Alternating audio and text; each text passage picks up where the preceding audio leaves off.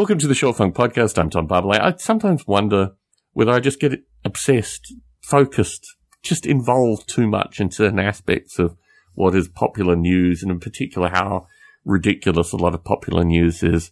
This Russian hacking stuff just irritates me to my core. I'm sorry. I'm sorry if it's overburdening Short Funks currently. One of the things that I find really curious, a secondary thought that I have associated with this whole thing, is the role in which Russian intelligence is portrayed as, I don't know, like clickbait spies. The whole nature of Russian intelligence is, well, they're just the bumbling Russians doing what they do. Russian intelligence, in terms of like the world's intelligence, I have, and this is not a positive thing in any regard. This is in no way an endorsement, because particularly associated with Mossad, I have very little positive to say about the ritual execution of your enemies, and in particular the way in which Mossad has done it. I mean, it's extraordinary. It's interesting, actually, because this is a political thing that I probably should analyse a little bit in Short Funk. I'd much rather have a few people involved in acts of very specific violence than tens of millions of people involved in acts of ongoing and never-ending violence.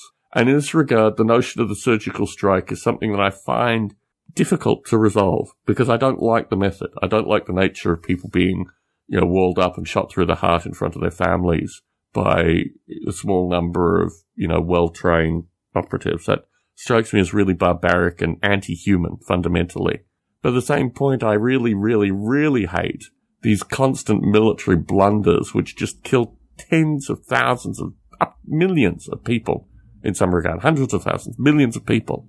And they're just sloppy and really, really badly orchestrated. I guess in some spectrum of humanity, the stupidity and sloppiness of humanity, when enacted on a vast scale, is so, this is genocide, fundamentally. And the specific and individual murders of people is horrible. But if humans have to enact something, I don't even feel comfortable even saying this out loud, but I clearly have a sense that one is better than the other, which might in itself be completely misguided. The nature of Russian intelligence, as it has behaved in the past 5 years, is to execute people very precisely and very surgically. And there are too many names here. Many of them are journalists, some of them are political figures, some of them are state leaders. The extraordinary extent that Russia has gone to kill people in amazing, unprecedented fashions. Some of them slow deaths, some of them fast deaths. The way in which Russia kills, Russian intelligence kills, can in no way be underscored. It's just impossible to do any basic research into Russian intelligence and not come to this conclusion that if Russia wants you dead, you will be dead. And that's just the way things are.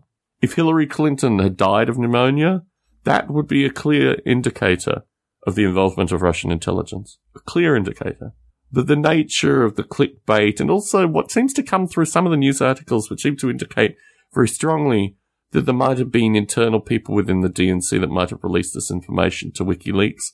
The fact that WikiLeaks itself says it wasn't the Russians, maybe, but also the complete misunderstanding of what Russian intelligence is here, and the nature of Russian intelligence associated with just, this must be incredibly humorous to these people that enact such pinpointed extermination.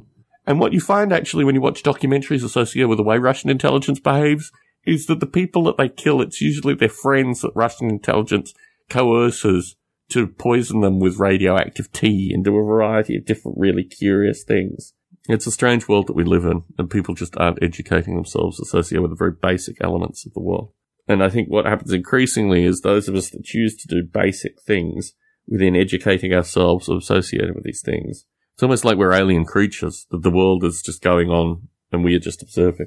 And the more that goes on, the more I just feel alienated from the general population, because understanding here, or at least some degree of analytical philosophy, analytical metaphysics, any means that you have to try to explore the information that you're presented.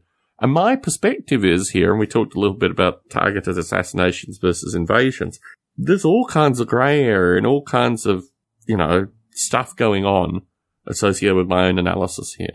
People might say, oh, he's clearly a Trump plant. Yes, as you listen to my free podcasts. I always love that one. You're sounding a little bit like a Republican there, Tom. Yeah, no, I'm putting out free podcasts that I put a huge amount of energy into for no financial gain. If you actually spend time around Republicans, you will see that that is in no way part of their general philosophy. It's actually, I mean, for me personally, sometimes a thing of beauty to actually look at how these folk can try to monetize their hobbies in very strange and curious ways. But yes, not part of the Republican Party. It'd be amazing, actually, if I received kickbacks from the Republicans to put this crap out. But that's an aside. Anyway, so, yeah, I just reflect on Russian intelligence, and I don't know. I mean, I guess I've read a few books associated with this and watched some documentaries periodically, but really, I mean, people just, I don't know. Maybe I guess watching documentaries associated with Russian assassination just isn't in everyone's general remit. Tom Barbalet in San Jose, signing out.